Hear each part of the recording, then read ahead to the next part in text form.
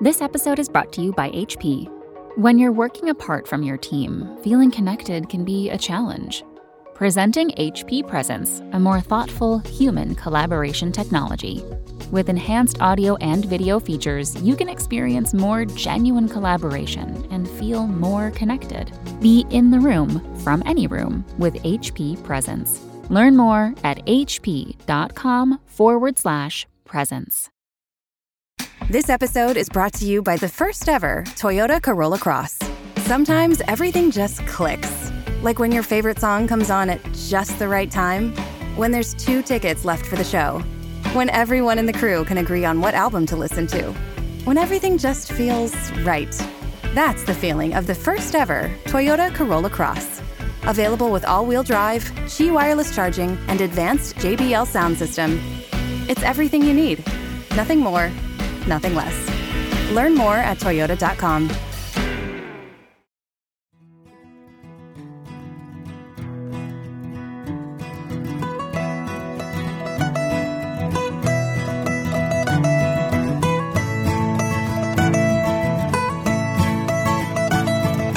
Good. Ooh, no, that one was that was bad. Good morning.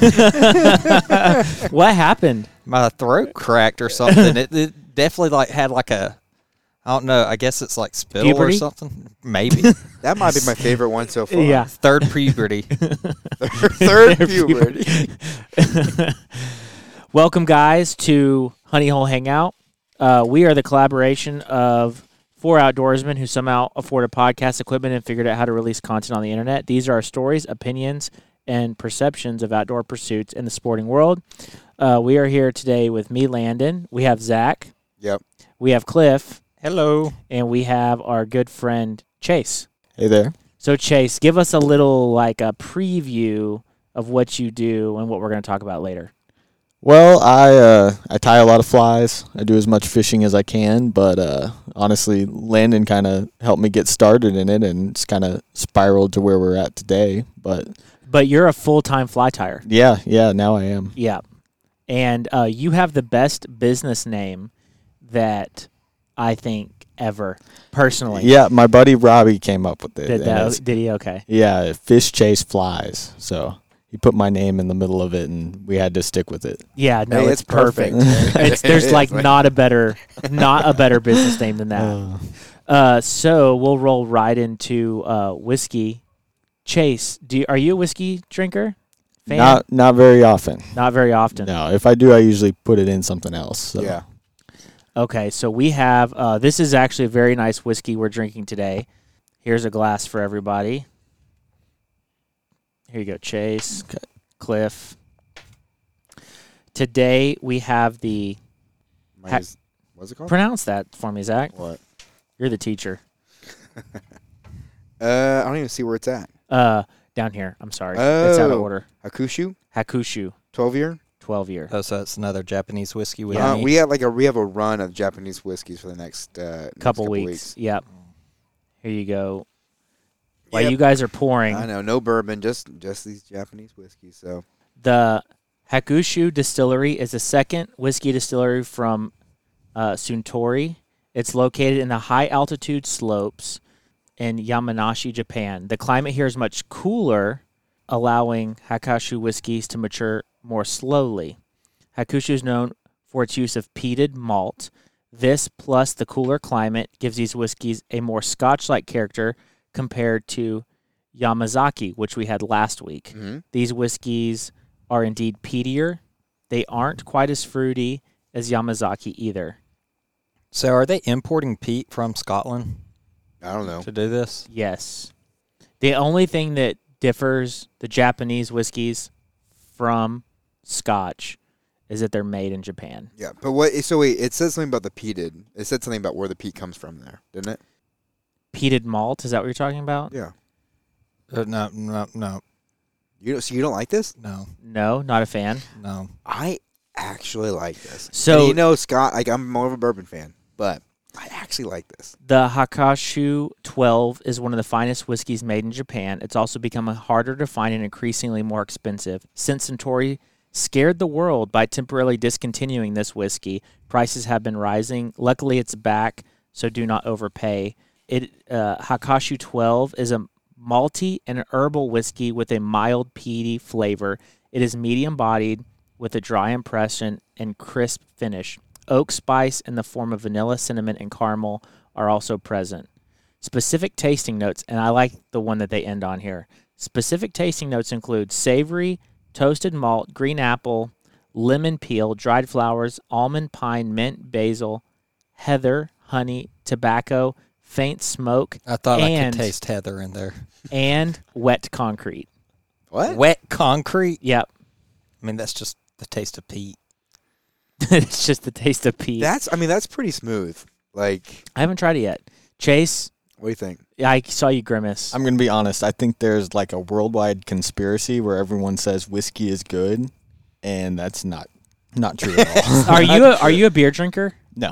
See, I think there's a worldwide conspiracy where everyone thinks that beer is good. No, beer is including good. It is. Beer is IPAs. good. IPA's not good. Regular beer, like Gas porters, station stouts, beer is good. That beer is good. Why can't we just say alcohol is good?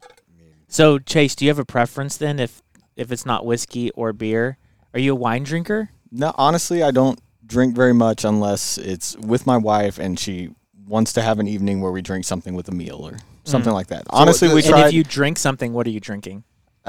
sometimes like Are a you Coke a- and whiskey. Okay. Okay. We tried mead the other day. I actually liked mead, How was which was it? kind of weird. It's really sweet. Yeah, it's honey Yeah. based or something like that. So I thought that was interesting. They But told you we need a honey hole mead brand. Mead brand, yep. That's right. in general, no, I'm not a big alcohol drinker. Okay, so what do you This think? is a very expensive bottle, by the way. Okay, so can you share how much it is? Yeah, when I was doing research on this, you're looking at about $200. Whoa. It tastes like, honestly, it tastes like a $200 like bottle. Yeah, that's wasted on me here. All right. Are you sure? Yeah, Cliff I'm too. sure. Yeah. Cliff wasn't a fan. I'm just the I more will gladly drink Yeah. more of this. the more peaty flavor in it. I'm not a But fan. this isn't of a it. heavy peat. This is not, because I'm like, It's just, No, but it's I can like still taste It's it. a slight I can peat. still to be honest, taste it. last week did not have any peat. And it was a weird version of trying to be a bourbon, trying to be a scotch, because it was a little sweet, but there was no other real flavor to it. Versus this has some of that sweetness, but also has just a tiny bit of that smokiness that gives it a little more character. Oh, this is fantastic. If the peat was out of it, I would be probably more for it. Really? But I'm not a fan. So of you're the just peat. a hard line no peat. Yeah, pretty much. No, I'm all about this. So you just don't like flavor. Mm-hmm. I didn't say that. I'm a very flavorful. I'm a fan. Me too. This is good. Yeah, I wouldn't buy a bottle.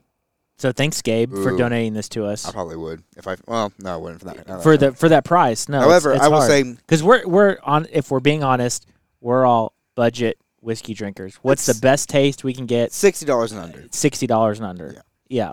However, my father-in-law had a bottle of Oban, I don't know how to say it, 16.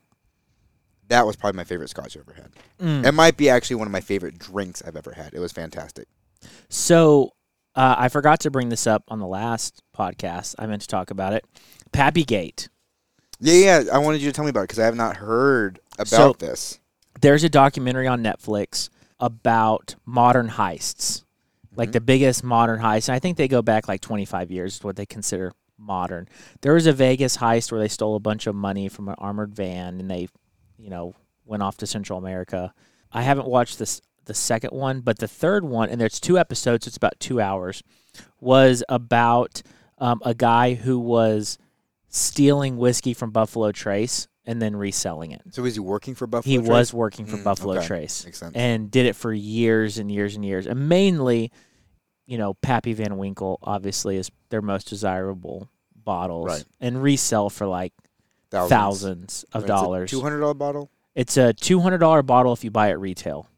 It's about if an acquaintance has it for sale, you're probably paying $3,000 or $4,000 for it. And so, this guy had been, selling bottles, and they think it's worth millions of dollars of whiskey went through this guy's hands and was resold. But there is like a very interesting surprise at the end, and so I won't ruin that for you guys, but y'all have to check it out. What kind of surprise? No, I'm not going to say. You guys just have to watch it. That's the teaser. You guys watch it and get back to me.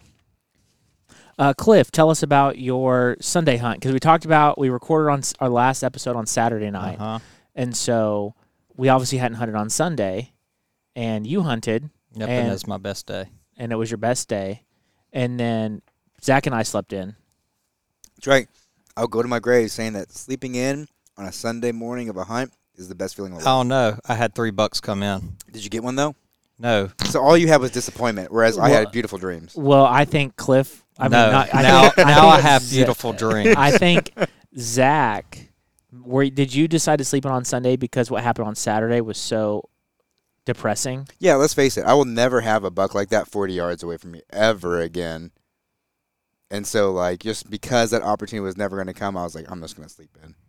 And pretend that nothing ever happened. Yeah, but you don't have the itch to hunt in deer and waterfowl like I do. No, not at all. And no, honestly, I go out there for a good time. If I come home with something, fantastic. If not, I still had a great weekend. No, I came back and the first thing Landon asked was, how was it? And I said, I don't want to talk about it right now. But it was more like beating myself up. But in all honesty, looking back, the only thing, if I would have prepared better and had my bow dialed in like it normally is, I could have made every single one of the shots that I came across. Or if I would have had a rifle, I would have blown it out. Like 100%, not in a bad way, but I would have come back with a buck. 100%. I think. I don't know. Ian missed one at like 60, 70 yards. Are you 100% sure that you pulled a trigger on a rifle? I'm at like after what happened last year too. Because I pulled a trigger on a rifle and the one came out. The one last year. Back, the one last year was almost a 200-yard shot, 150 to 200 yards. The closest one this year to me, or each one of them, the farthest one away from me would have been a 60-yard shot all day long. Mm-hmm. My rifle sighted in at 60 yards. I know for a fact. So, with that being said, if I didn't have to try and close distance for my bow, if I could have stayed in my little cove that I had, I would have been able to make something happen. Did you take your shoes off? No, Oh. but I didn't. I didn't even walk. Gotcha. I belly crawled to closing the distance. Gotcha. Because I tried to make myself as small as possible, and I only had to close in 7 yards to get to where my pin. I know my pin is set. Would you guys ever wear like a suit that made you invisible to hunt? Yeah.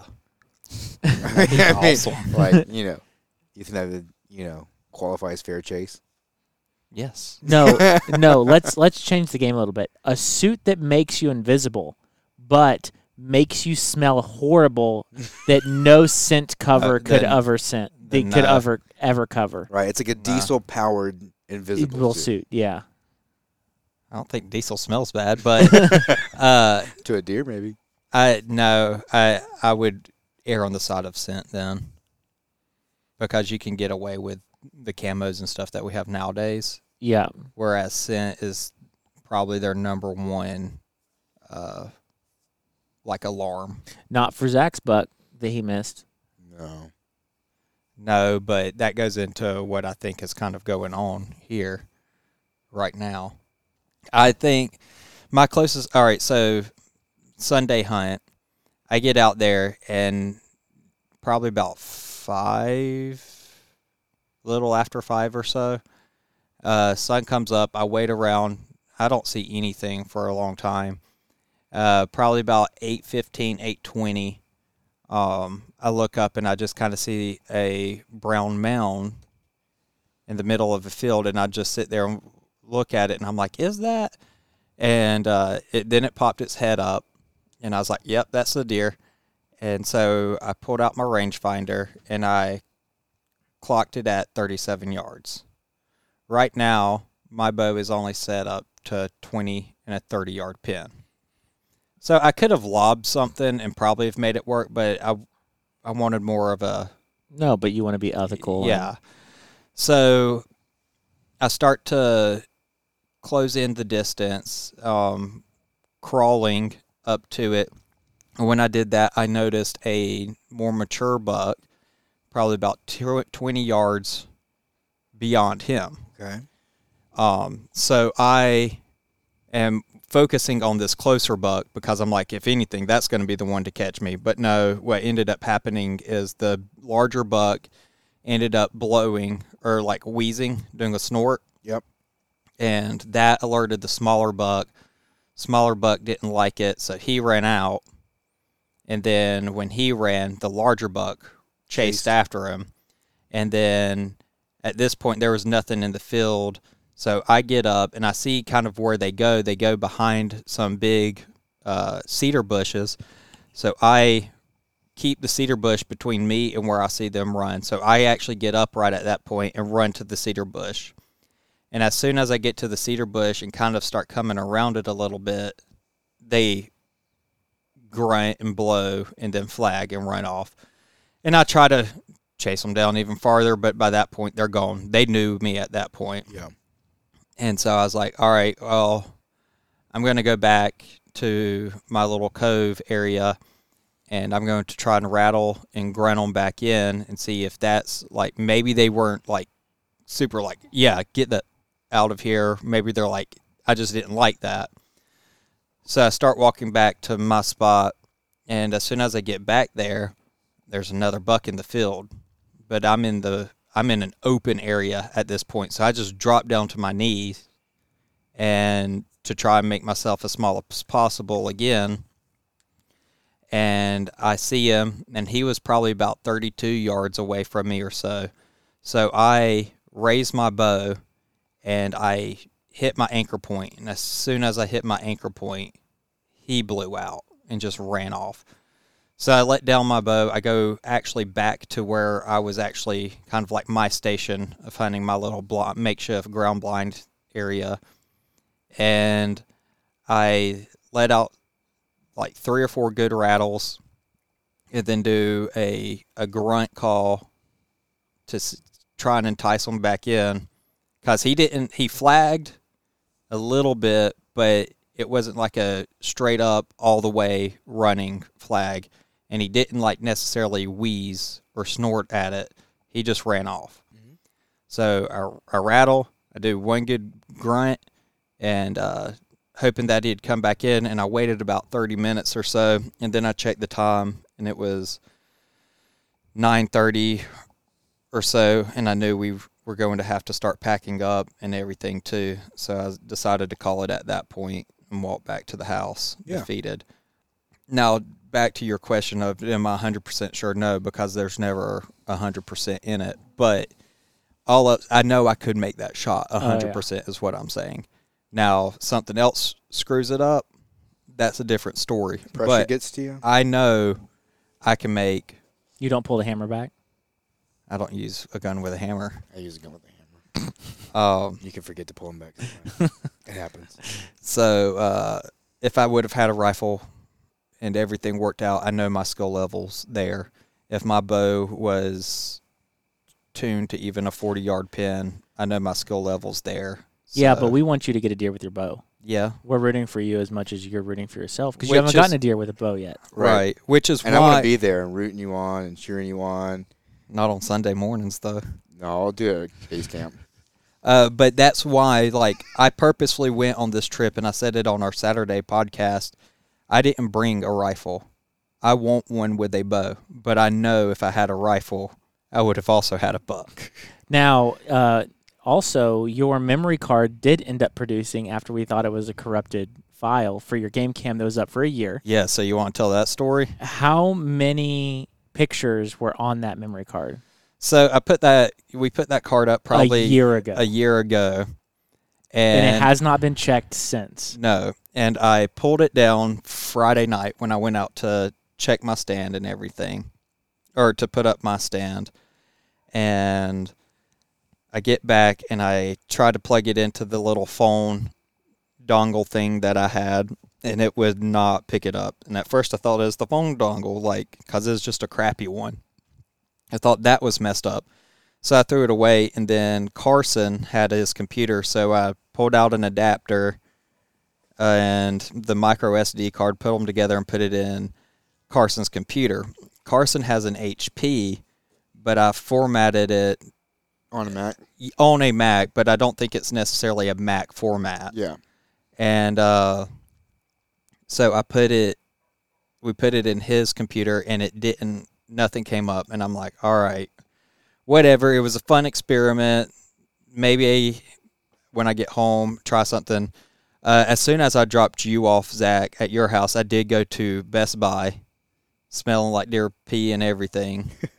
Bought the actual Apple SD card reader. Yeah, the reader. And which I like because now I don't have to have another app. It's just there. Right, you just plug it right in. And then I bought 2 new SD cards. SanDisk Extreme. Yes. Yep. Top of the line. SanDisk Extreme Pluses. Are they the actually. red ones instead of the gold Yeah, ones? but the one you gave me is an Extreme. All the other ones I have are Extreme Pluses. Yeah, Extremes is what I've always used, but the Extreme Plus it's just more expensive. I think it reads faster is what it is. Yeah, it writes and reads faster. So it depends. I mean, if you're shooting 4K, you want the plus. Yeah. But Anyway, so I get back home and I unload the truck and everything, and then I finally sit down to do my SD cards and all that, and I put it in, and it popped right up on my computer. really, no issue at all. And I went through and everything, and I was trying to quickly scroll through them, but it wouldn't let me, so I actually had to import it all into Apple Photos. And then when it was doing that, that's when I got the count of 5,978 photos. Did you look at the date and see what the last one? Yeah, when was did your taken? camera go kaput? I didn't check that, but I can tell you the last date that was on here of the ones that I kept was April 30th. Oh, so it might have been dead for a while.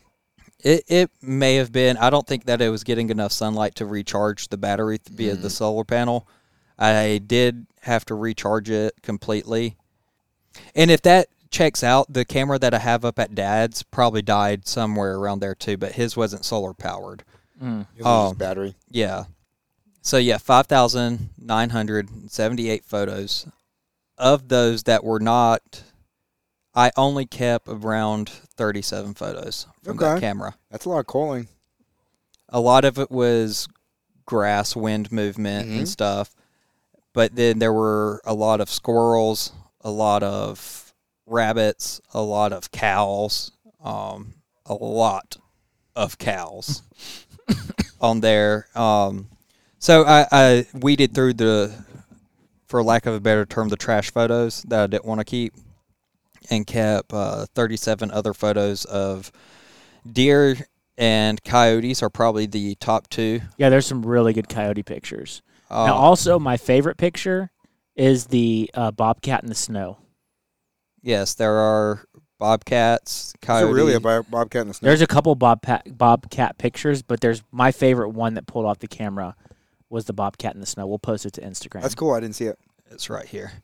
I posted everything onto the share drive since it's not my Oh, yeah, place that's cool. and no one else can really hunt that tree. That's cool. What do you mean no one else can hunt your tree? I mean, unless you want to go buy a stand. I'm not showing you how to put it up. I did let Carson climb up into it. He had never been in one. This is my favorite photo from that camera. But that was taken at our hunt last year. Oh, so this one wasn't a new one pulled off. Right. Oh, yeah, a couple of Big deer. 8-point. Yeah. Yeah. Nice photos. But yeah, I was pretty excited that I finally got it to work. But then afterwards, I did go through and completely reformat all my cards, making sure that everything's set up Good. correctly. It's so funny. I know so many people who have issues with game cams. It's like, you're going to have an issue with it at some point. I mean, I actually don't think that I've had an issue with mine. I just think that it wouldn't read for whatever reason on. And I think that was your dongle. actual card. Yeah, that dongle didn't work properly for me anymore, and I was already toying with the idea of getting a new one. And then maybe because I formatted it on a Mac, maybe there's some crossover between Mac and HP that just doesn't fit right. Yeah. But I'm telling you, as soon as I plugged it into my computer, It was like no issue at all. no, and it didn't even take long to copy all 5,978 photos over. It probably took it 10 minutes or so, Yeah, that's not bad. and then just weeding out. I want to get a everything. video game camera. I do too. They're just so expensive for Yeah. for a truly good one. Yeah. Um, And the bad thing about the one that's way in the back of our place, there's no cell service. Because I know you have, all of mine are cell yeah. driven, but that's because I didn't really start to use them until last year, and then I just built up. I mean, I only have 3, and I'm using them on various places. That you don't have access to all the time. Right. Have you seen Casey Smart's blog where he sets up the photo traps where he has like a DSLR and he sets it up to take a photo when it's tripped? No. So he gets like real high quality photos of foxes and different stuff. What's like this guy's name? Casey Smart. He ran the fly tying for Oktoberfish or Trout Fest or something like that for years. Uh-huh. Yeah. Okay. But he actually, instead of like a game cam, he He sets actually up like He sets up true- a true DSLR, That's and high gets like quality. great pictures. Yeah, really cool. That's really neat. Yeah, no, that's cool. I wonder what he uses to trigger it I'm not sure. if he's not there. That's really cool though. That's cool. Well, thanks, Cliff. Let's roll into our articles. Okay, who wants to go first? I'll go first. Actually, yeah, I'll go first. Florida man. Florida man? No fooling. All right. It's kind of like hold my beer. All right. You know what I'm saying. It's just Florida man. That's all it is. Okay. Florida man uses finger guns to steal Waffle House napkins. What? Like, does he do the old like hand in the jacket trick? They just pew pew. But also, why? This was I found this on WCTV, written by Thomas Brown. Okay. A Madison County Waffle House employee called 911 Monday night to report an attempted robbery. The suspect was unarmed and simply left after grabbing some napkins. He was identified as Edward Rodriguez based on video footage and witness descriptions. He entered the Waffle House about 8 p.m. Witnesses described him as a guy wearing a gray hoodie, dark jeans, a dark hat with dark hair, and was accompanied by a small dog. He then began shouting, "Get on the ground, y'all are getting robbed," according to reports. He then stated that he was high and drunk before grabbing some napkins and walking out. Rodriguez got into a vehicle and left the parking lot. The suspect did not appear to have a weapon, but did raise his hands with his fingers in the shape of a gun. Deputies located him at his residence and placed him under arrest after he admitted to the crime. He was then taken to Madison County Jail on charges of unarmed robbery and assault. Let's be honest. What was the assault for? Just because assault is verbal, battery is the physical touch, right? Well, he said, everyone get on the ground, Right. y'all are getting robbed. So if he didn't say that, is it really a crime? Like if he just walked in and was Just like, I'm took high and drunk and took napkins and walked Yeah. out. Everybody be like, yeah, Okay. nobody would even question like, oh, I No. guess he wanted some napkins, no big deal. Right. Yeah. And then to be actually arrested for it, like, I mean, Well, he caused a Clearly he's- panic. yeah. So- But by saying, get on the ground, y'all are being robbed. But also, like, you're at a Waffle House, like, and you walk out with napkins. Like, at least get a waffle. You're going to get robbed. At least get a waffle for it, you know? Yeah, I Yeah, just if you have are a, going to jail for this, wouldn't I you have have- also like to have a waffle? I have a hard time, feeling like Waffle House would have been like, he took all our napkins. And it just said he took some, like a pocket full. Is Yeah. what Yeah, that's I'm what I imagine. imagining. I imagine he literally, maybe he grabbed one of the little silver containers, you know? Okay, It but has, like, $9 little worth accordion. of something stolen, Yeah. maybe. That's ridiculous. And that's what Florida man stories I are, hope he- Cliff. I They're hope he ridiculous. I hope he goes to jail and his roommate's like, so what are you in here for? Stealing some napkins from Waffle House? So, Chase, your best friend, Robbie, lives in Florida now, right? He does. That might be about him. I was going to say, does he have any good Florida man stories? I'm sure he does. He works in a hospital, so we probably get some good stuff coming. Yeah.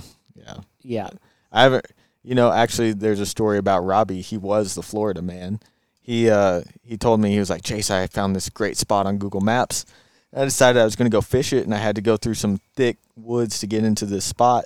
And I get in the river, and I start wading, and there's no fish, and I start seeing all these alligators.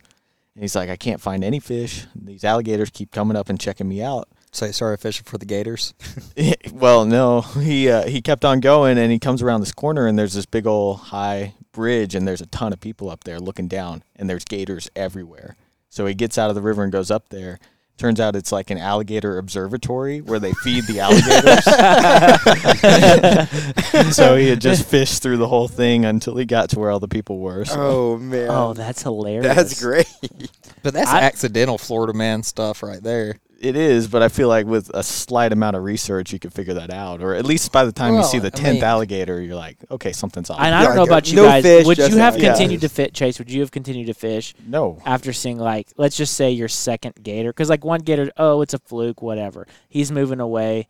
You're pretty neat, but I respect your distance kind of thing. I don't know. But it's after Florida you see the where 10th they're gator, prolific. I mean, you can golf in parts of Florida and see more than 2 alligators on a single hole. You know the putt-putt where you have to golf into an alligator's mouth? That's real. It comes from Florida. It's a real gator, too. I think there were enough here where he knew something was off, but he persisted anyway. So, like, he was like, this is probably weird, but I'm going to keep doing it. Yep.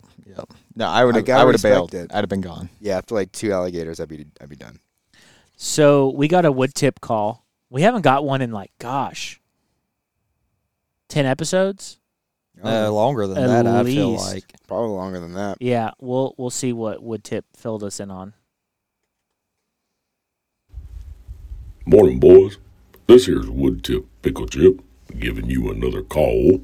Seems a little raspy. Boys, it's been a while since I've Sounds like he's in give a you a shout, bathroom. but we're down here, we're in the South, okay, and we're doing good. All right, we're getting them groceries. All right, been a little under the weather. All right, but we got work to do. All right, can't slow us down. Okay, no fooling. We got to keep it going. All right, them freezers don't fill themselves. All right, no, you know what I'm saying. All right, you got to get out there and get it. But anyhow, we got some clients out here. They're leaving, and the lady friend, she's cleaning up, getting ready for next crew coming in this afternoon. All right, so I'm saying we got to get it. But, had a little time on my hands, pretty rare. So I'm actually up here in the deer blind, okay, and I'm watching deer right now. I mean, they're out there in the Sendera, just being, meandering around, and I'm waiting on some pigs, though. I really need to get me a pig on the ground, you know what I'm saying? Got to get that pork meat, all right, but anyhow, them Yankees are coming down this afternoon, and they'll be here later, but anyhow, speaking of Yankees, I had one of them call me, and he said, to book another deal, come on down here and get his groceries, all right, maybe some horns for the wall, you know what I'm saying? It's a good deal, but anyhow, he says, Wood Tip, you ain't been posting on that Instagram, and I said, well, all right. I'm a little old for that, really, to keep up with all that nonsense, you know what I'm saying? But he said, you like seeing my pictures on there and whatnot. And I said, well, truth be told, I done lost my password. I don't know how to get back into that thing, you know what I'm saying, to put any pictures on there, And I said, well, I wrote it down somewhere, but we're going to find it eventually. And anyhow, so I climb up in this deer blind, and I'll be damned if that password ain't written right here on the door, okay? No fooling. I mean, it's like a security measure to write stuff down, you know what I'm saying? It says it right here. It says, lock windows and door when leaving. And then right below it, I etched in there, Instagram password. So there it is. All right, so I'm going to try to get that running again, but, we'll see. Who knows? We got things to do around here, not things to do. So, anyhow, I hope y'all are doing well, and I hope y'all are out there hunting or fishing or doing whatever you do, okay? And, hey, listen, put some meat in that freezer. All right, get them groceries, boys. Get them groceries. All right, get them. This here's Wood Tip Pickle Chip, and y'all have a good week. There you go. Thanks, Wood Tip. That reminds me, Woodtip is the only one that sends us audio files. Like, people submit questions every week. He's the only one that submits audio files that we play on the show. This would be a good time to remind you guys that if y'all want to have your voice on our show, get your iPhone, take a voice memo, and email it to us at info@honeyholeangling.com, and we'll play whatever you have to say. We're obviously going to screen it first, but we'll, as long as it's appropriate, we will play whatever you have to say. Whether it's a question or a comment or a story, send them in. Or concern. Send them in. I like it. All right. Cliff, See, you ready to talk about whatever you're going to talk about? well, there's two things. I kind of want to cover them both. Do I get to push a button? For the second one, Oh, I guess. what about the first one? I don't know what it'd be tied to. What are my two? Cool Conservation Corner and On patrol? On On Patrol. patrol. We can make a new one. If it's I guess they're both is the the- Conservation Corners. Is it a technology corner? No. Well, Sure. I mean, I guess this one would fit a technology corner. But first off, since they don't pay me to say this, I'm not going to say their name, but a certain mapping organization. Are you saying that they should be paying us to say their name on our podcast? They should be paying me because I utilize them. And it's advertisement. So a certain mapping organization recently came out with a... I wonder who they are. I mean, listen to past episodes, you'll find it. Came out with rut maps now to highlight different times that they predict peak ruts would be occurring around wherever you have the subscription for this said mapping organization.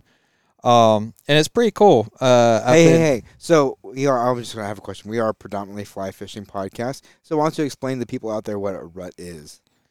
So the rut is a time of year or in this season, specifically around deer, but you could argue that all animals kind of tend to rut, but it's when that certain mood strikes. It's What kind of mood? It's baby making time. Yeah, the sexy mood. And during said time, specifically for deer, which is what this one necessarily outlines more so, big bucks and will start to fight more. They will leave their squads or their buck groups because male deer will leave the female deer at a certain age and they hang out together for a while, and then during this time they'll start to split apart and they'll fight and stuff, and this is all why they have that fancy headgear and the stuff that we like to put on our walls.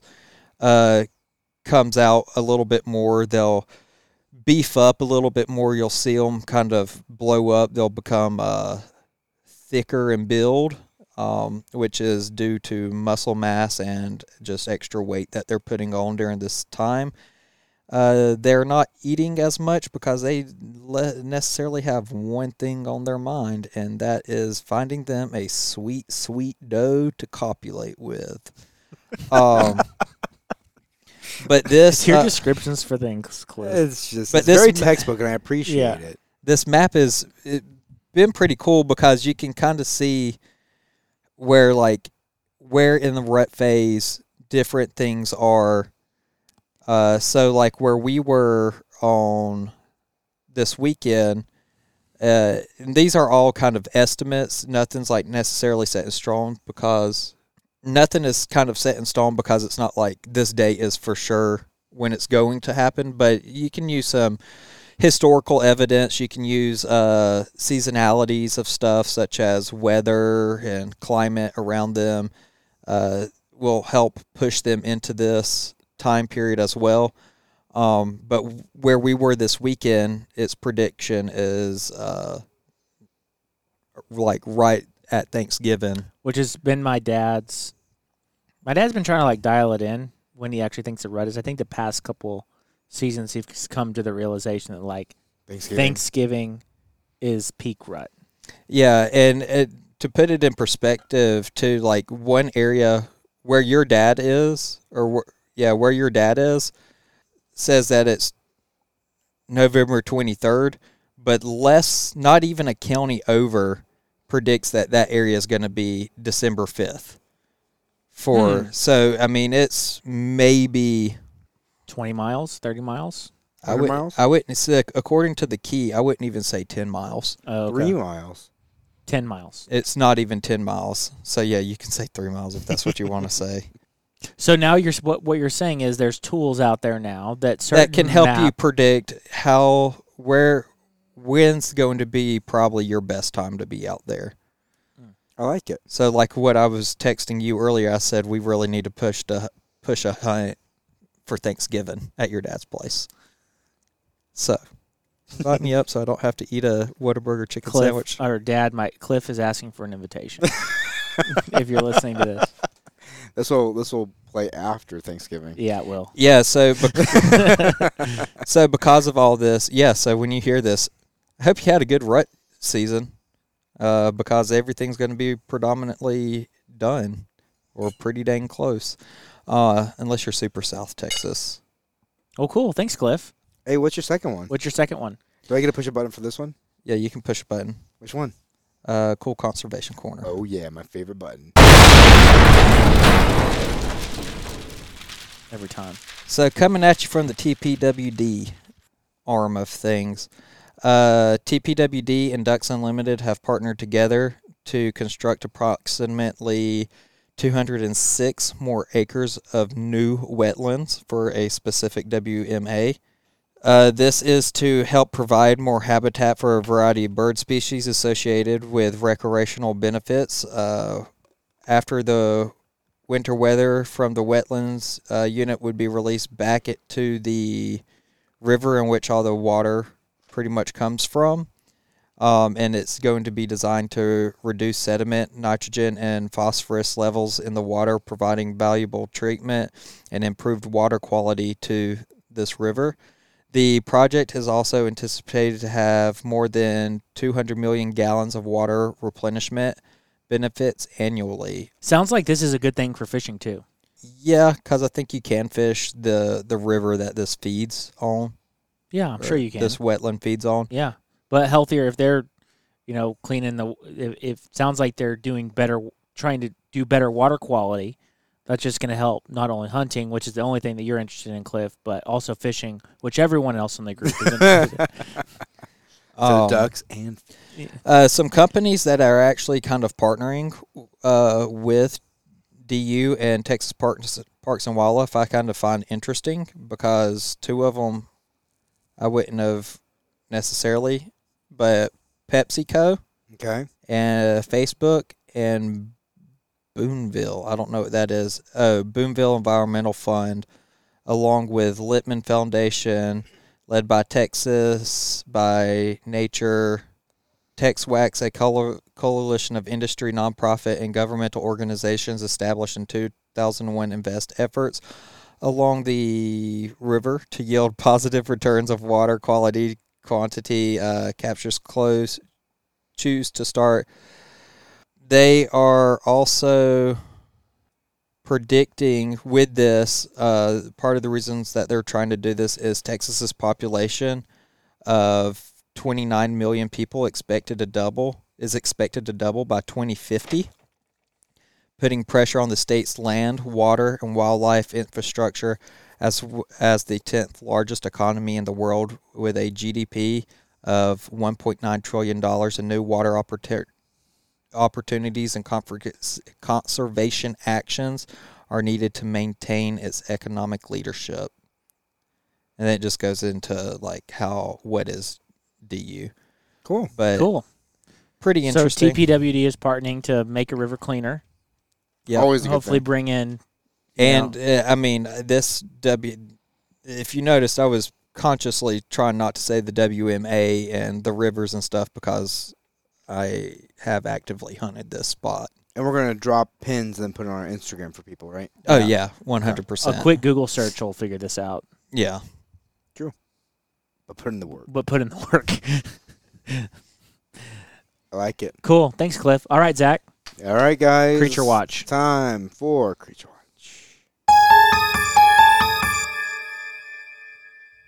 All right. So Today, guys, I'm bringing you the story of the Beast of Bray Road. Is this the one that Landon's dad told you This today? is the one that Landon's dad recommended. I looked it up, and it was a little spooky, so I figured I'd share it with everybody. What would you guys say? Oh, I'll tell you what. I'll give you a little information.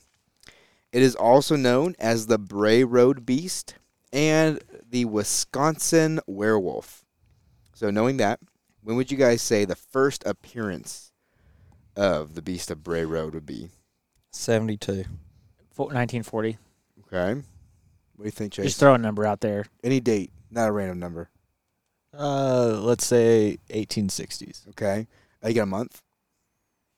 Am I close then? No, not really. Okay. It was 1936, so 1940 was actually really close. I like to keep a tally board of how many of these I've won because I think I'm by You're probably far in the lead. Yeah. Nah. I think we do need a tally board. It'd be pretty great. If it's really old, Cliff wins, but if it's more recent, yeah. which most of ours are, I think. Yeah, there's a mix. Yeah, Cliff brings in the history of like, oh, this country, this was going on, and really puts thought into it. Exactly. Gets close. Were you just thinking 70s because that's where that 70s show was recorded, was in Wisconsin? No. Oh, okay. That didn't even cross my mind at all. So, the Beast of Bray Road is a humanoid wolf-like creature, right? Kind of like a werewolf, around the area of Elkhorn, Wisconsin. They've written many books, documentaries, and actually in 2005 there was a movie based on the Beast. What movie? Was Beauty and the Beast? No, no, it's called the Beast of Bray Road, I think. Okay. In the 80s and 90s, the Beast really became popular, right? Like we started seeing more and more stories, so much so that the local newspaper actually hired a reporter to look into this, right? Her name was Linda Godfrey. She was the main reporter. Originally, they hired her because like she was very skeptical, and they're like, okay, just like, kind of Do your thing. appease these people, you Yeah. know. However, after she started interviewing these people who had experiences, she became a believer because of how sincere these people were. Because like she was like she could not find a flaw in their statements, and they were just so like they believed it so much that she began to believe it. It is known as a large 7-foot wolfman creature covered in hair, obviously black or brown, right, or dark gray, and it has these bright red eyes. So, people always say that the beast is near because it would start to leave its talon marks along vehicles. It kind of mess around with plants and stuff. Just kind of be a big old nuisance of an animal. But it can also be seen during the day, right? So, unlike a werewolf, it can come out whenever it wants. It specifically removes the organs of animals and people to eat, right? So it would just like cut you open, eat your stuff out, and likes organs. Likes organs. Cliff. Yeah. Cliff likes organs. I did like organs. Exactly. He's a little furry, so practically of the beast. Hey, what color are your eyes? I'm not telling you. You mean you didn't stare in them enough this weekend? I tried to, man. Our cots right next to each other. July 2020. We had fantastic pillow talk. July 2020 is the most recent sighting. People think it might actually just be like a skinny bear, right? Like a tall, skinny bear. One witness thought that she actually hit a bear. So when she got out of her car, she walked over to it, and the beast lunged at her and chased her. And that's when she noticed it actually had the bright red eyes. She got in her car, and the beast actually used its strength to rip off the door from her car and then slash the hood with its talons. This is July of 2020. Yes. And are there photos? I mean, obviously there would be photos of this. No, the government doesn't want you to know. Oh, okay. Yeah. Okay, understood. Yep. So who knows what's going to happen after we release this. But Demonetized. Dang it, YouTube. Luckily, she did escape with her life. So, if you're ever there in the middle of Wisconsin, keep an eye out for the Beast of Bray Road. That was a good one. Yeah, I liked it. That was a good one. Thanks, Landon's dad. Cool. All right, guys. Chase, I miss you. We miss you. you ready to go? And your I guess delicious so. breakfast. It's so nice out there in the Mexican markets where chilies stretch in the sun, high in the mountain air between backcountry skiers and kids doing the first snowplow, or next to the pool after a long day of forgetting what day it is. We're all here to get out there and come home more us than the us that went away. And when you save on travel as an Expedia member, you can travel even more. It's so nice out there. So let's go. Expedia.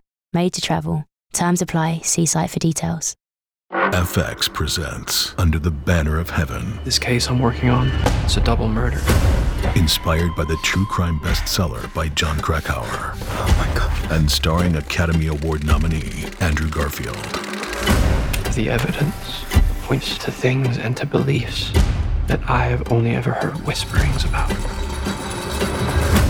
FX's Under the Banner of Heaven. All new Thursdays, only on Hulu.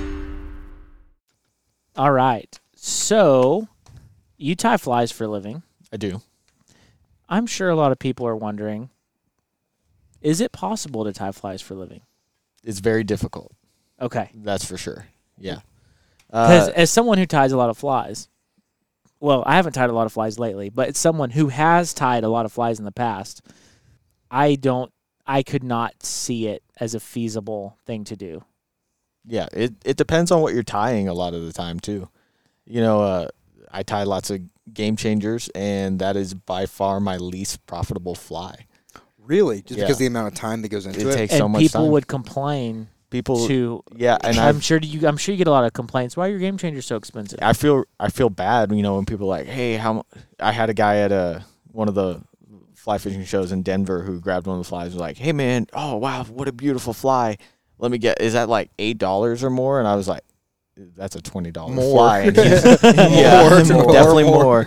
And he was like, oh, I wasn't trying to be insulting, but, you know, your mind doesn't go to $20 when you think of a fly. Right. Yeah. And, you know, obviously I wish I could sell them for cheaper. Well, I think but people need to get in the mentality of like swim baits, because how much do swim baits cost? Yeah, like hundreds of dollars. Sometimes, yeah, Sometimes, absolutely. Yeah. Yeah, people need to get in that. And No, but at swim least bait like mentality. a cheap one is like $15 to $20, and that's Yeah. you know manufactured wherever. I will Yeah. say you can tie game changers cheaply and not very well, and maybe make it a little more feasible. Right. But like at least for me, where you know I tried to kind of err into the side of where I would make one brush, tie the whole fly, trim it, crank them out. Mhm. But I can't do that. I like to. I'm very much a perfectionist with the Right. things that I do. So, you know, typically I'm tying up a support brush, the veiling brush. I make every shank. I put a bead on every shank as I make it.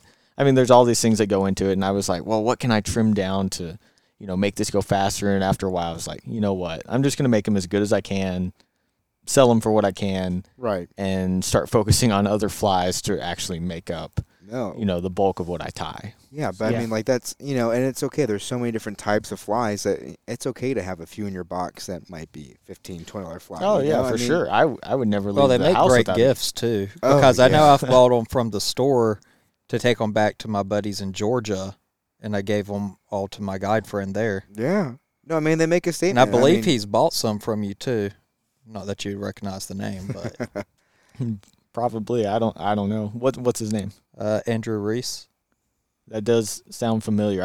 I sell flies to lots of people. So Yeah, that's why I said you. I don't. But I no, it does You sound have familiar. to be if you're going to be doing Right. it full Yeah, oh, time. yeah, You got to yeah, be for selling sure. a lot of flies. yeah, it is. How long does it take to tie a game changer? Uh, Probably depends on the size and the number it of does shanks. depend on the size. The smallest ones probably take me about 30 minutes to tie, plus the time for making the brushes.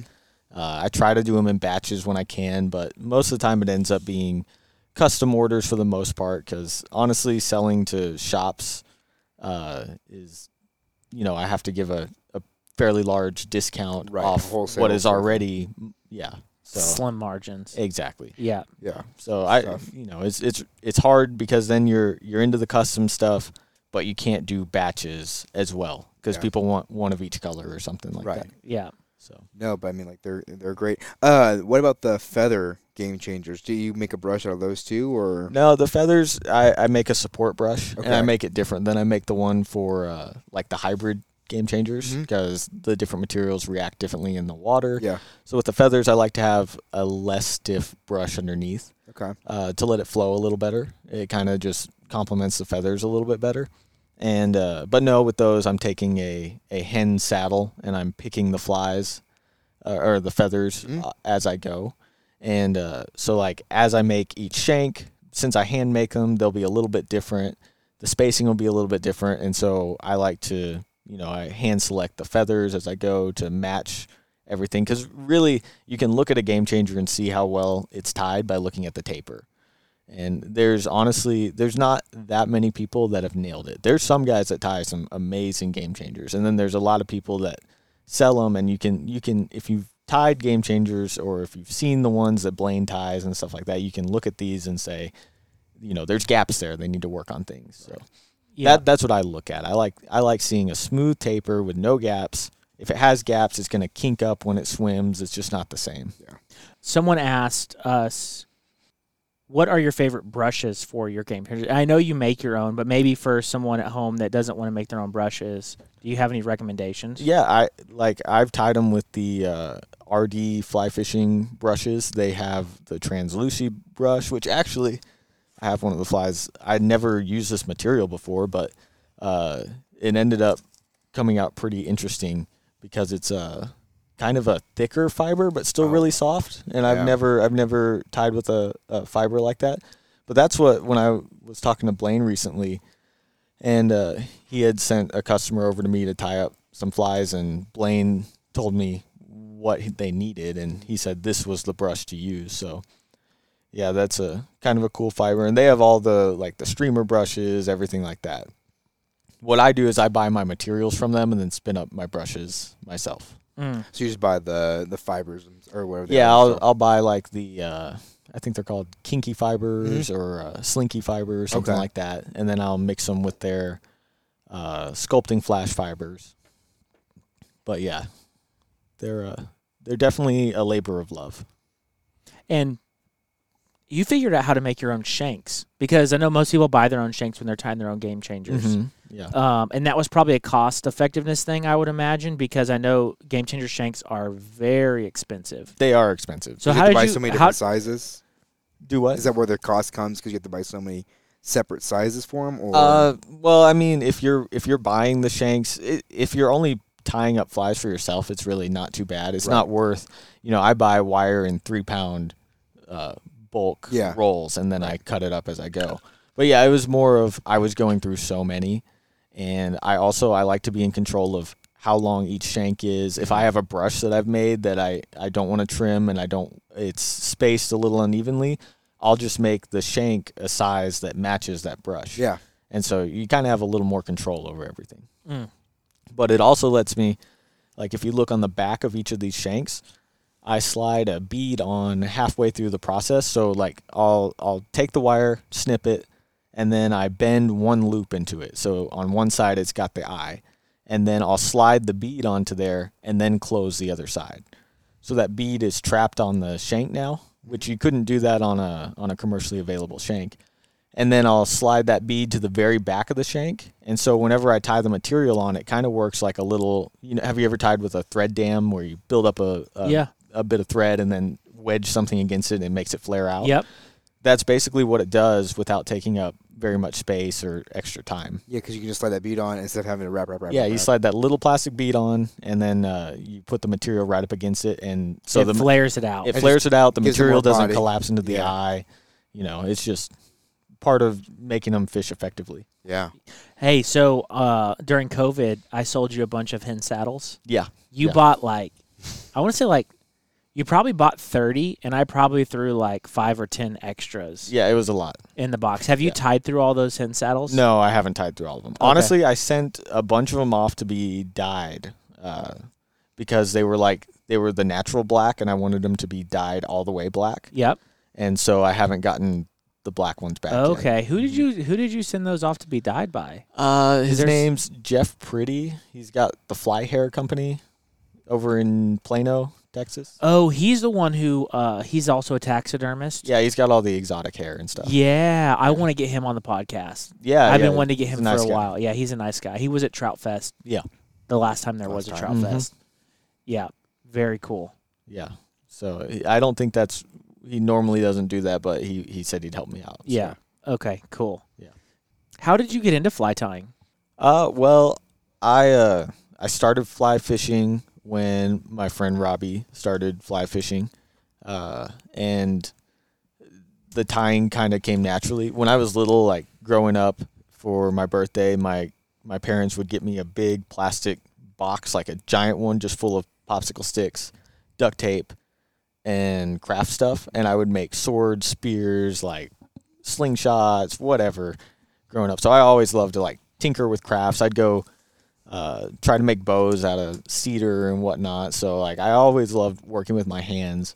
I had a teacher actually in high school who hired me to make him a bunch of slingshots that shoot arrows that he could put plastic arrows in and shoot at the students when they came in his classroom. So yeah, it was just a bunch of stuff like that. So it was kind of like a natural extension. Once I started fly fishing, I wanted to figure out how I could catch fish with flies that I tied. Yeah. Yeah. So one of my favorite experiences was when I first started trying to catch carp, because I had no idea how to catch them, what they would eat. Honestly, I didn't know how to look up what to do. I didn't spend much time other than out on the water. And so it took me like 4 or 5 months before I finally tied this little fly that I thought looked like a little baby crawfish, which I'd read they might eat. And then I caught 5 that first day that I caught one. And I was like, wow, that was so much fun going through the whole process of months of trying to figure out what are these things going to eat. One of the first flies, I was out watching the carp, and the pecans were falling from the tree, and they would come up and eat the pecans. And it was so cool. And so I tied what I thought was a cool fly that was this big foam ball, and I put the little leaves coming out the top of the green pecan that had fallen in the water or whatever. And then everyone made fun of me because it looked like a giant turd floating in the water. Did it catch fish? It did not catch fish. Definitely not. But I tried. So yeah, lots of trial and error. And then to have it all finally come together, it was like a big moment for me. So that's awesome. Yeah. So how do you take a pattern, and the Game Changer isn't your fly? No. It's Blaine Chocolate's fly. Yeah. So how do you approach something that already exists and then get ideas on how to make it better? Well, it depends. Like with the Game Changer, it's like Blaine says, it's a platform more than anything. So there's pretty much like infinite variations that you can do. Right. But for me, when I'm thinking about, okay, what do I want to tie? How do I want to make this maybe personalized or something to my fishing situations? I like to look at the problem and then try to solve it. So like, for example, recently, one thing I was down at the coast and the seagrass was everywhere, and I just could not keep it off my hook. I was getting so frustrated. I was talking to people, and they were like, oh, I just throw a floating fly, this time of year. Throw a floating crab, hope the fish comes up and sees it. And I was like, well, I would love to find a way to throw a fly that is weedless enough to get down into the grass, get through it without picking up all that grass, and, get in front of more fish and not have to get that off my hook every time. And so that was like something that I keyed in on. And so then when I started designing patterns to try to combat that, that was what I focused on. Like, how am I going to keep grass from sticking to this fly? And so I ditched bead chain eyes. I added weed guards top and bottom. Like, I tried all these different things until I got a combination that shed the grass the way I wanted it to. So it was kind of like you see a problem, then you go through trial and error trying to fix it. Yeah. You have a new fly called your Spiral Spook. Yeah. How did you get the idea for that fly? Because it is unlike any fly I've ever seen. No, I've seen some a little bit with like deer hair, but nothing like this. Yeah. And it looks fantastic. Yeah, the deer hair ones are super cool, but I have made some in the past, and they take forever to tie, and then they get waterlogged, and when they're big, they soak up a ton of water. And so, yeah, I was just trying to figure out a way to replicate a spook, walk the dog action. Because back when I conventional fished, that's what I loved to throw.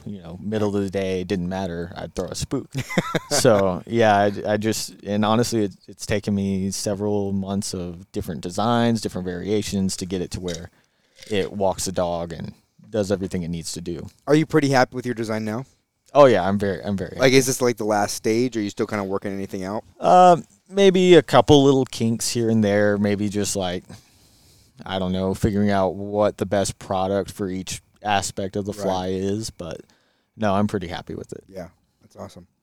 Yeah, super fun. I've fished with it a lot recently and caught a bunch of bass. My friend down in Corpus caught a bunch of redfish. Y'all know Nate Wilson. He caught the mahi over in Mexico. Yep. On it. That was super cool to see. So, That's awesome. yeah, things like that, seeing a fly and being like, oh, wow, I remember tying that up, and now it's in that giant green. Yeah. So speaking of, people catching cool fish on your flies, what are some cool stories of people catching fish on your flies? That's a good question. Well, I mean, I don't hear, lots of people catch fish, and then later on I'll talk to them. They're like, oh, I caught this. I'm like, oh, you should have told me that. Send me a picture or something. Yeah. I love to hear about it. Let me think. Didn't someone catch a GT on one of your flies? Yeah. Her name's Ruth. I think her Instagram is Navajo Fly Fisher or something like that. And she took a batch of flies down and caught peacock bass. She said she had a piranha, or I can't remember what species. I think she said the piranhas tore some of the flies up, and then some species cut straight through the metal shanks or something like that. Oh, Like gosh. pulled it apart. Yep. But yeah, she ended up catching a GT on one. So yeah, that was really cool. That was pretty early on too, when you were still over at the Orvis store. Yeah. And yeah, that was you were at the time you were getting a batch of flies for Belize or tarpon in Belize or something like that. Yep, you made some custom game changers, tarpon-styled game changers, where it's the big hook, but you have a wide gap on the shank. Yeah. Kind of traditional tarpon fly. He tied some feathered game. I still have them. I have not hooked a tarpon on one yet, but I know they will. It's just tarpon can be persnickety, so it hasn't been for lack of trying. But I know one day a tarpon's going to see that and be like, I want it. Yep. I want that. But Yep. for me, what's worked has been yellow of all colors, tarpon bunnies. Really? Yeah, which is a non-traditional color. Most people are fishing like black and purple, red and black, maybe like a tan or a white. But yellow tarpon bunnies have been like the it fly that worked for me. But those guys cycle through flies when they're tarpon fishing so often. Really? Yeah. It's like they'll try several things in one day. Yeah. We were cycling through like. The reason we got to the yellow tarpon bunny is because we tried every other tarpon fly I had, and it's like I had bought a yellow one somewhere randomly. I don't even know how I got in my box, and like I guess we're trying yellow because I had gotten so many good shots on tarpon and traditional colors, whatever. Nothing else worked, and yellow was the color. And then I remember that was a trip that Will came like a couple days later after I started fishing. And I told him, I was like, dude, I only have one of these. I may had already lost it, or maybe it was like beat to shreds because I had caught a couple fish on it. And I texted him, I was like, dude, I know you're going to be here in like a day, but I need yellow. Like, you need to tie up like a dozen yellow tarpon bunnies because that's what's working. So they tied them up and brought them with them. But I still have those flies. I'm just like itching to catch a tarpon on one. Yeah. That would be fun. Yeah.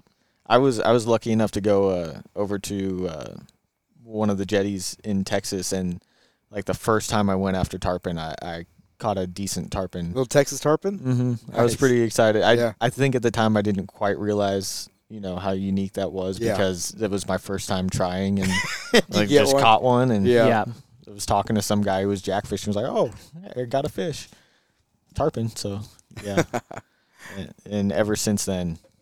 No luck. Yeah. So you did a trip to catch roosterfish. Yes. Yeah. Will you talk about that trip? Yeah. No, that was a super cool trip. It was me, Robbie. Yet again, and that's Baja. Yeah, Baja, Mexico. We went. It was just 2 or 3 years ago now, and we went with Robbie, one of my friends, Zachary, and Robbie's dad.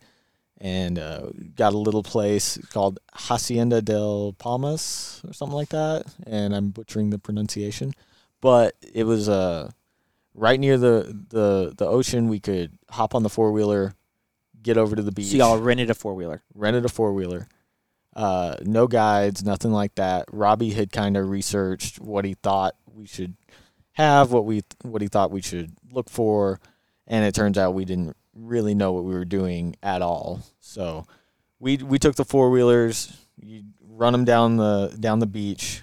We flipped a couple of them because it's pretty rocky in some places. And we spent the first few days like running up and down the beach looking for roosterfish. We'd see them, we'd get off the four-wheeler and they'd just mosey out into the deep water. Really? And I think they've felt the vehicles or known enough to see the movement and be like, okay, someone's messing with us. Yeah, so they'd move off. And then towards the end, we realized it was better if we just found where we thought they were coming through, sat in one place, maybe stood up on the four-wheeler and just looked for them. Right. And that's when we had more success. Not that we had great success. We caught some little ones. We caught Jack Crevalle. It was really fun. We had a couple good shots. I only really had one good shot at a big roosterfish, and it's probably the moment that stands out the most in my fly fishing career so far, because I was talking to some guy who was spin casting near me, and he's trying to catch the jacks, and so I wasn't even paying attention, and I look over, and that roosterfish is making a beeline for the shore, and my buddies had left, and so it was just me, and I make a good cast to the fish, and I'm throwing a game changer. I start swimming it in fast as I can, two-handed strip, and it just flares up, comb out of the water, and it's huge. At least to me, it looked so big, and it's charging right at me, and I'm, ankle deep in the water, and it's coming right at me. I'm stripping as fast as I can, and it still feels like he's just effortlessly going side to side and just kind of scoping the fly out, but he's got his comb up, and he's moving so fast, I just couldn't believe it. I start running backwards up the sand as I'm stripping to try to get it to go faster. And like right before the fly hits the beach, he turns off and goes away. And I just slammed the rod into the ground and was like screaming like, oh my God. And the guy next to me who's spin casting was like, what's happening? But it was crazy. I've never had an adrenaline dump like that from fly fishing. It was pretty nuts. That's awesome. Would you recommend people do that on their own? Is that a hard trip to do DIY? It's probably hard to be successful. Honestly, if you go there and you're a good caster and then you're just patient in one place and take the shots that you can get and throw the right fly, you definitely will have your chances. Right. Do you think, I've always heard rooster fishing is better from the boat. Would you... I would assume so. Yeah. Yeah. Like even though they're on the so close to shore, it's still better on a boat. Well, usually they're able to then they put sardines in the water or whatever and chum them in and stuff like that. Gotcha. And I'm not even talking about that. I'm saying like from a fly fishing perspective, maybe even just like anything else. I guess from a boat, you're at an advantage. You can see better. You can chase fish. You can move around easier. Probably, but it was really special to if you've seen the video running down the man or whatever, and they're chasing the roosterfish. It was fun to do that because you take off, you see the fish, and you're sprinting way down the beach trying to catch them. And that's awesome. Right at the beginning when we got there, my buddy jumped out and he's like, "Dude, there's roosterfish everywhere. There's fish everywhere." And he hops off and he's sprinting and he's chasing this pod of fish, and he doesn't quite know what they are, but he runs for like half a mile to a mile, and by the end he's just dead tired. Turns out it was a bunch of milkfish, and so there's no way it would have taken his fly, but he sprinted the whole length of the beach after those. So. Yeah. There was a lot going on. It was fun. Yeah. No, that's cool. And you guys did you all throw game changers the whole time? We threw a lot of different things. I threw game changers for most of it. And then they were throwing some Clousers, different just bait fish patterns. Yeah, bait fish patterns pretty much. And we did try for like triggerfish and stuff, and we hooked a few. I can't remember if we got any in, but plenty of little species in the rocks and close to the shore that we were able to get. Yeah. That's cool. You've also done a tiger muskie trip. Yes. And that was in New Mexico. Yes. Explain what a tiger muskie is first. So a tiger muskie is a hybrid, and it's kind of like a triploid carp. They're sterile. They're really interesting. Like they kind of remind me of the striper in the Guadalupe River here, where they're really weird, really different habits. Like these fish over at the Blue Water Lake where we were fishing for tiger muskie, they would have a false spawn every year, and they would go up the creek, and then they'd all just sit there. And you could throw a fly, you could like go out there and basically mess with them, and they wouldn't react. They're just doing their thing over there. Yeah. And so we were talking to the guys at the shops, and he was telling us all the crazy little things that would happen. All of a sudden, all over the lake, all these fish are feeding on top water for 5 minutes, and then boom, it shuts off. Yeah. Just cool things like that. So that was a pretty crazy trip. We went over spring break when we were both still in college, and me and Robbie again, we decided just to up and drive over there to Blue Water Lake and go try to catch the tiger muskies. And we get over there, and within like the first day, actually the winds were blowing like 40 miles an hour, and we couldn't really catch anything. And so by the time in the evening it let off, we were able to get like 30 minutes of casting in, and within the first 10 minutes I had caught my first tiger muskie. Oh, that's awesome. It was pretty cool. And big one? 36 inches, I think is what it was. Yeah. And I mean, it didn't fight great or anything, but still Did really they just cool. roll? Yeah, just roll. Yeah. Real. So what do they do?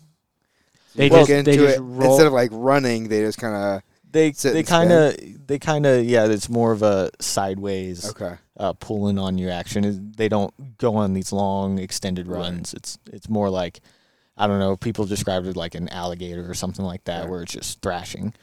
Gotcha. But they're really cool, very aggressive.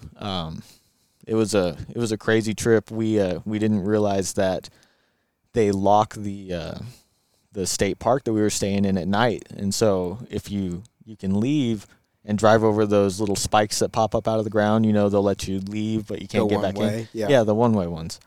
And so when we caught that tiger muskie, it was getting dark, and so we were like, oh, we got to go get cell service, tell our families we're still alive and that we've already caught a fish. This is great.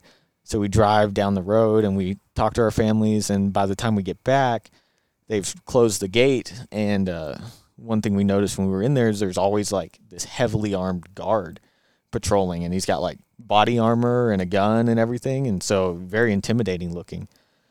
And so we get back to the gate, we're like, oh crap, we're locked out, all our stuff is in there. It's not the best area, so we, the people at the fly shop are like, y'all be careful. We're like, well, crap, now we're locked away from all our stuff. What are we going to do, sleep in the truck right here? And we're like, actually, you know what? We got out and tested the spikes, and it turns out if you stand on them, They flatten out. yeah, you have enough weight to hold them down. So we're like, okay, that's what we'll do. So we stood on the spikes and drove over the spikes to get back into there. And we get like 30 seconds up the road, and all of a sudden, boom, these lights come on, and all these blue and red lights, and this truck comes racing up to us, and Robbie's immediately gripping the steering wheel like his life depends on it. And he just puts his head against the steering wheel, and he's like, oh crap, this is bad. I'm like, oh, I have no idea what's about to happen. And this guy, the guard, comes walking up. Robbie has his window rolled down. Before he can even say anything, Robbie goes, we drove over the spikes, I'm so sorry. And just puts his head against the steering wheel.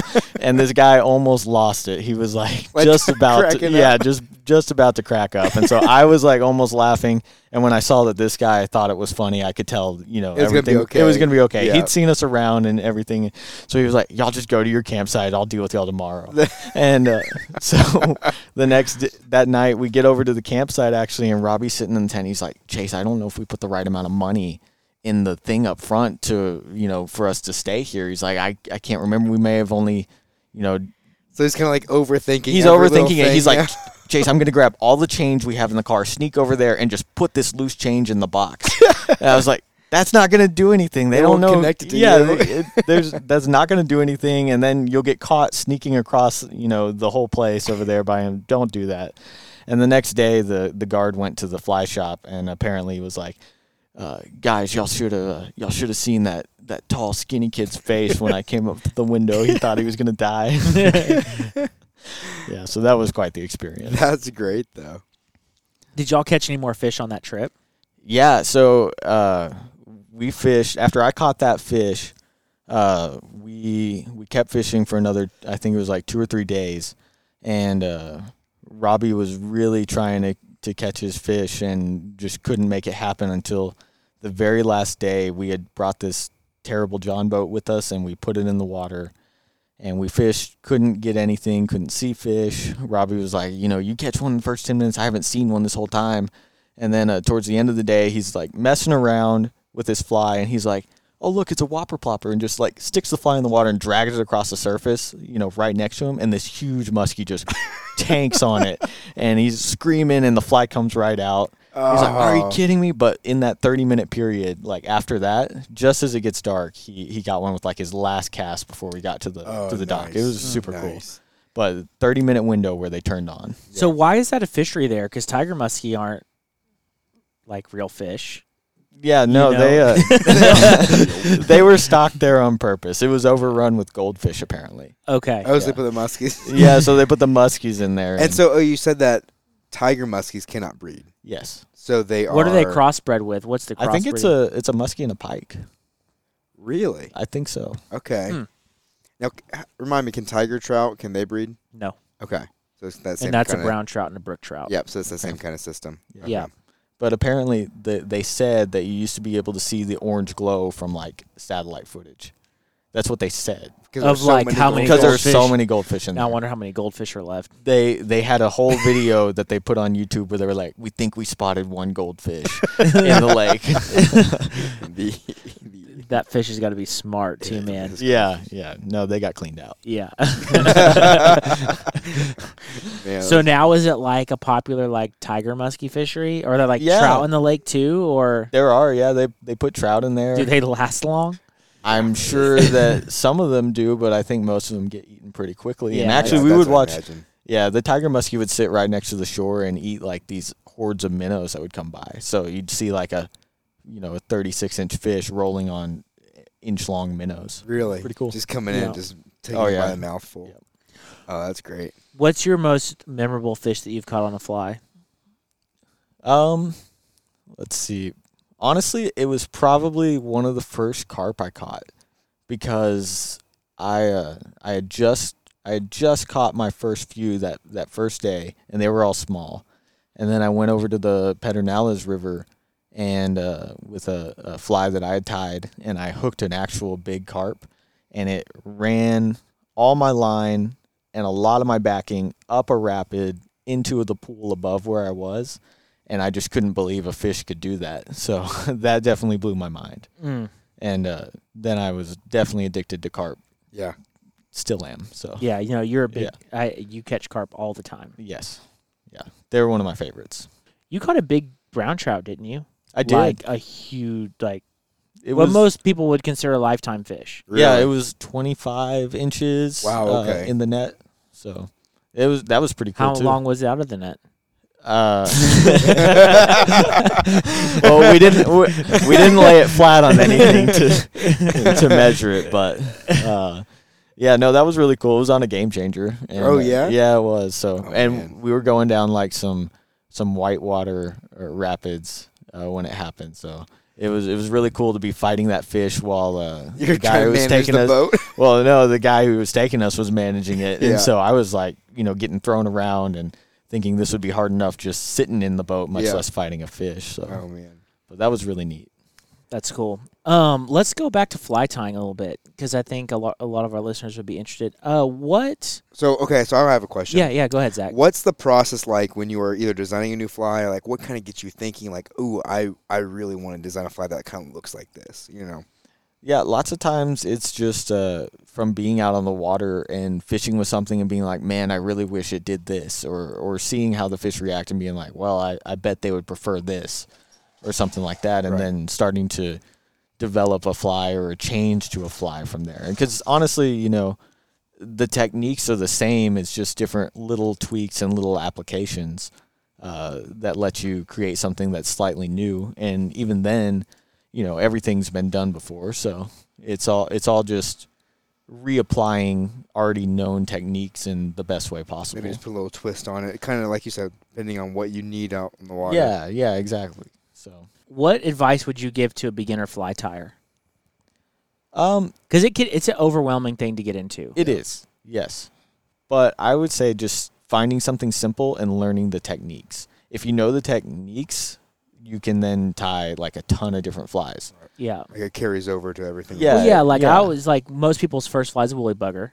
And you learn how to tie marabou on a hook. You learn how to wrap wire. You learn how to wrap hackle. This is like, and then that applies, like just wrapping hackle applies to a game changer. Yeah. So that's like one step.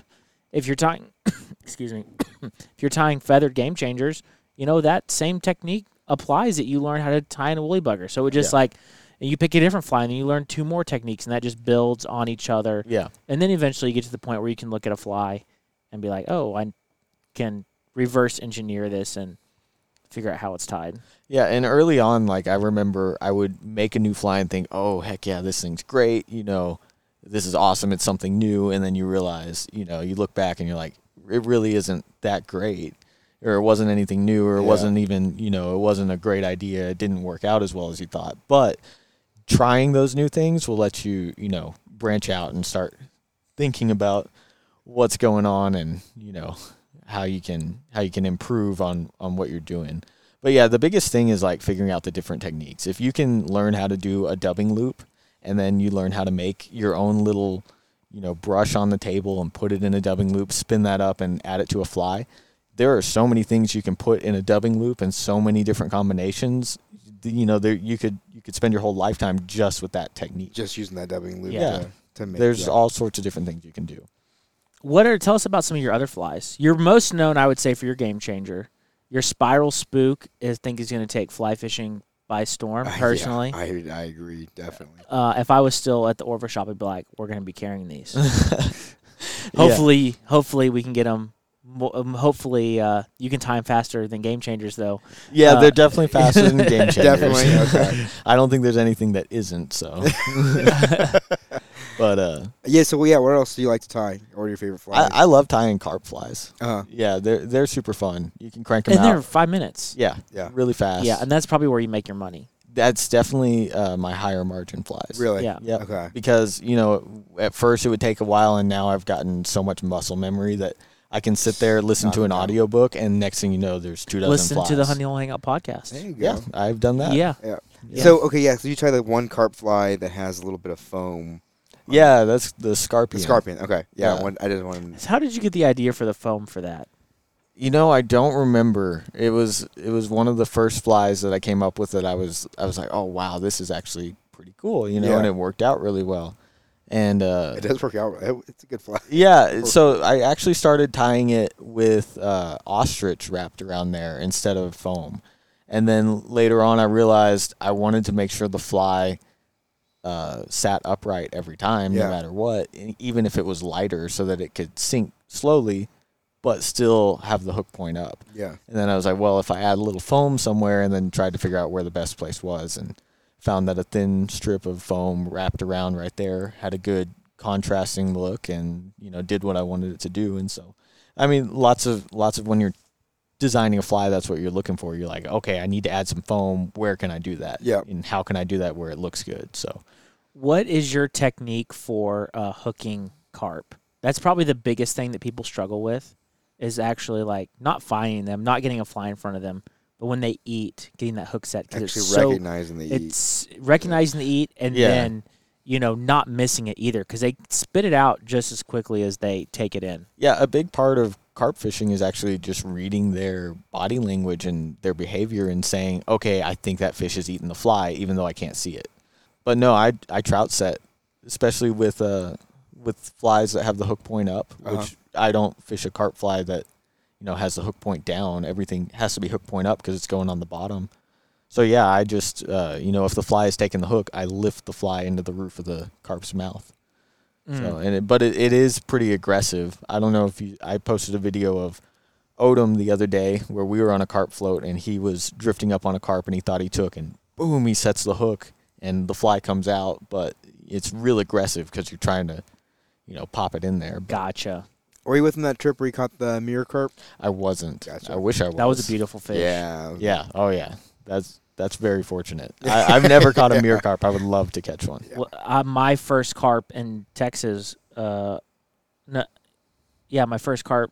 Well, I haven't caught a carp in the other state, so my first carp was a mirror carp. Really? Yeah. So you probably didn't even know what you had? No, I knew what I had. Oh, okay. Yeah, no, I knew what I had.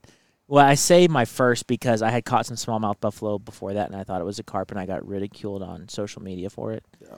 So, my first actual carp. Man, beginner's luck is so true. That striper on the Guad. That striper on the Guad. You're still claiming it's a striper? I know it was a striper. Oh, okay. I know it was a striper. Okay. Picture?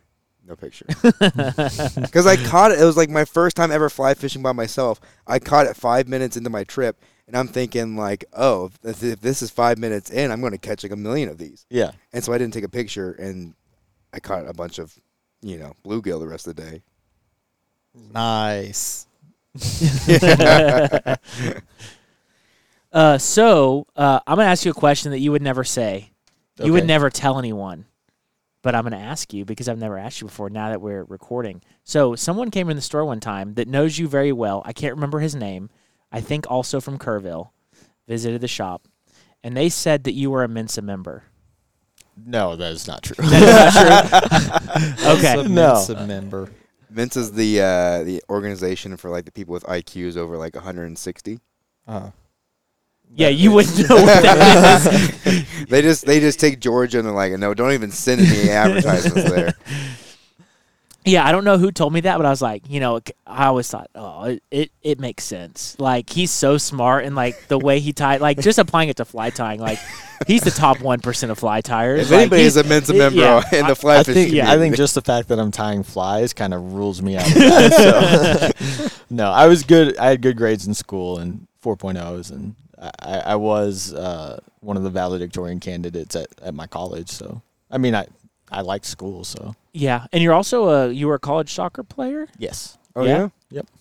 Yeah, played for Shriner. Enjoyed that. Still play every week. Yeah? Yeah. Yep. That's awesome. What's your position? Wide mid and forward. Okay.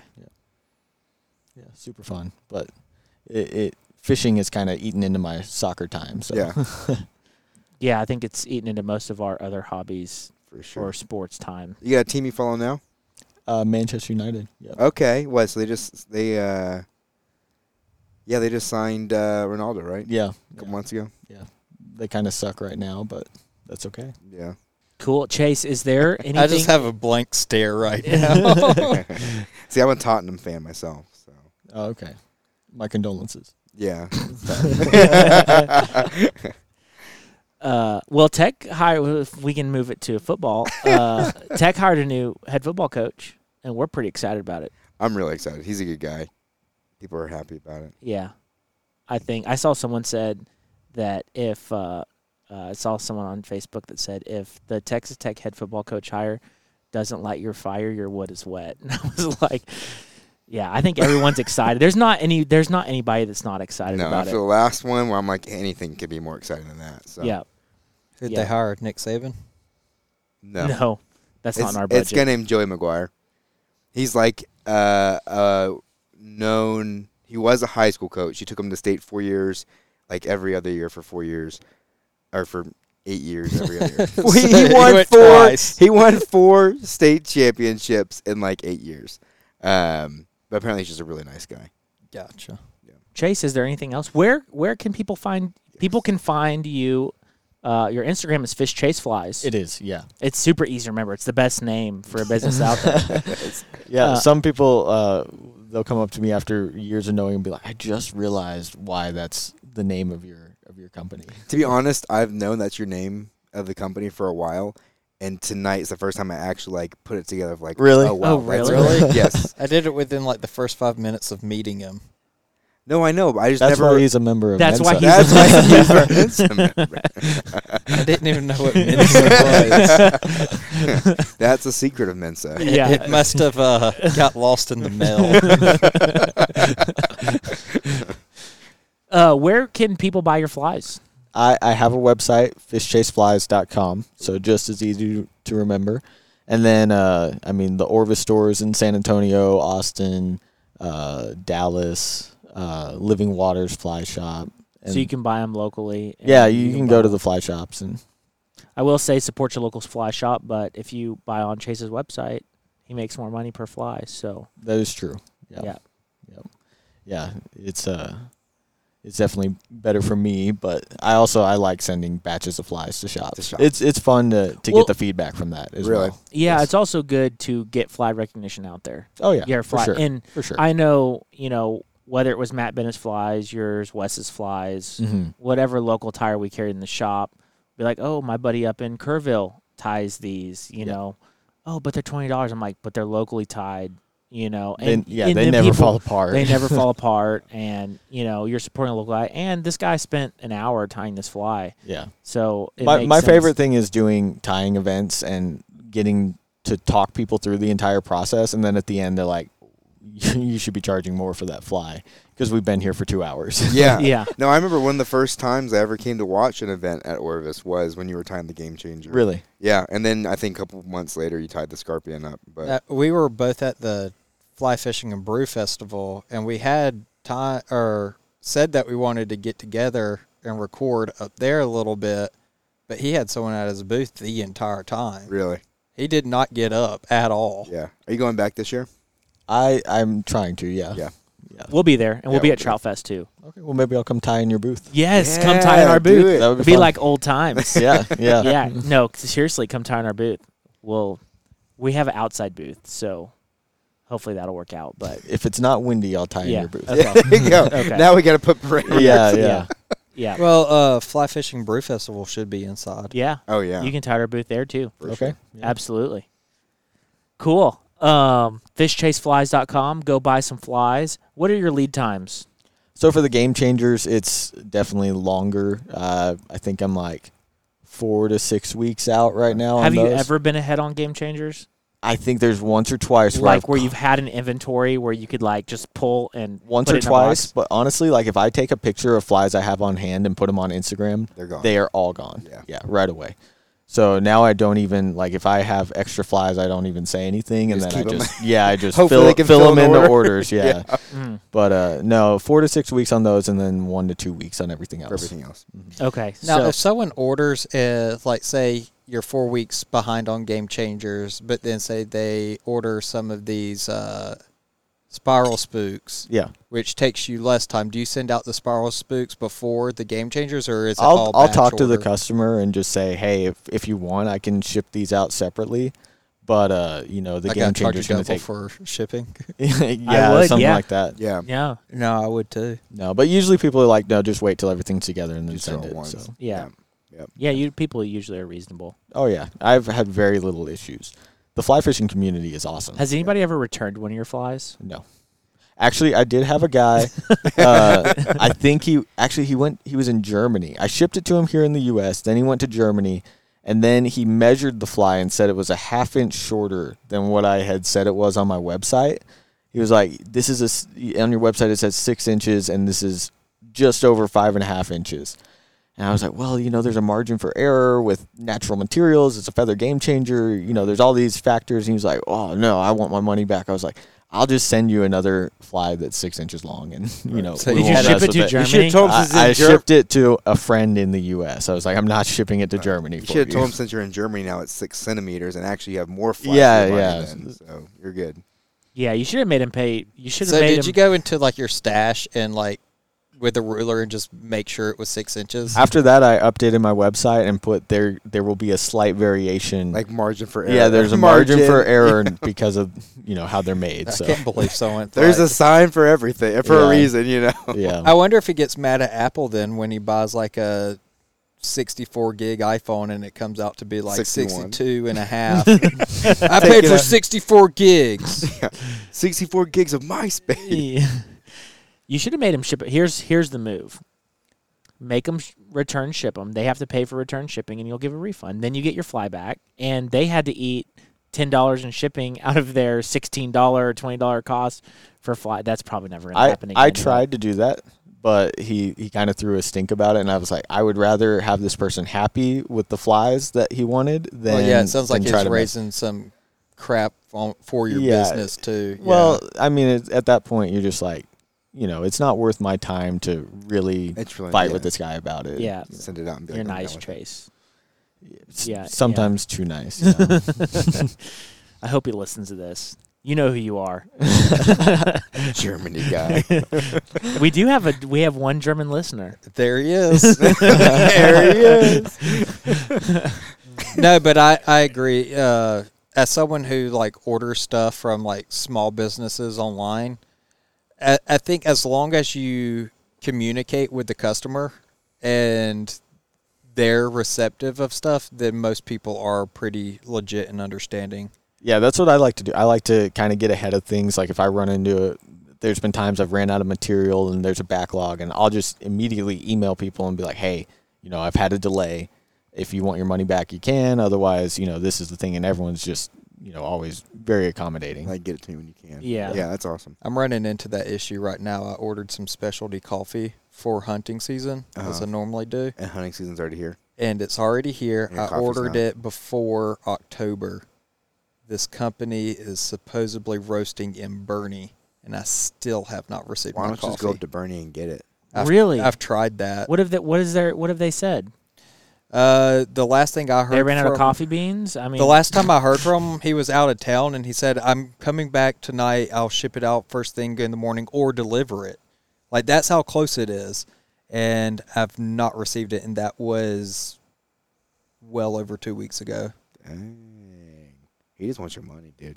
Yeah, I sent him another follow-up email today. It was like, hey, what's the status on this? I'd really like to get it sometime soon. what kind of specialty coffee did you order?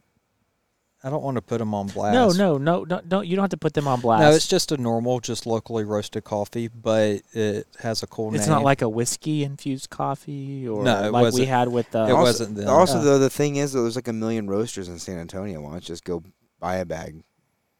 Because what I do is I reach out to my hunting groups, and I let a certain person pick them. And then I buy the coffee, normally about 2 to 3 bags, to take us all the way through hunting season. Gotcha. You a coffee drinker, Chase? Yeah. How do you make coffee in the morning? Actually, I make with a French press. Okay. I did French press a little bit. I do a Chemex now. Real fancy. I don't even know what that is. Yeah, I just use a percolator or an old school coffee pot. Yeah, it works. Chemex looks like a beaker. It's fun. Oh, It looks the really- pour over. Yeah, it looks real pretty. Why don't you just say pour over? Because it's called a Chemex. It's different than a pour over. No, it's a pour over. It's just a brand of a pour over. No, it's called a Chemex. Your pretentious side is showing, Zach. I'm not arguing with that. Right? A fancy man with fancy likes. Fancy coffee, fancy whiskey. Exactly. All right, guys. Chase, thanks so much for coming on. Yeah, of we course. appreciate Thank it. y'all We've been for meaning having to me. do this like since episode 20, and this is going to be like episode 70. Yeah. It's been over a year. So No, this is thank great. you for coming on, and we're looking forward to seeing you at all the events and everything. And I'm going to buy some Spiral Spooks from you before you leave. Okay. I got And- plenty. I was going to say, if you have extra, I would like to. Yeah, I have a bunch of them. And yeah, thanks for coming on, man. Yeah, of course. Thank y'all.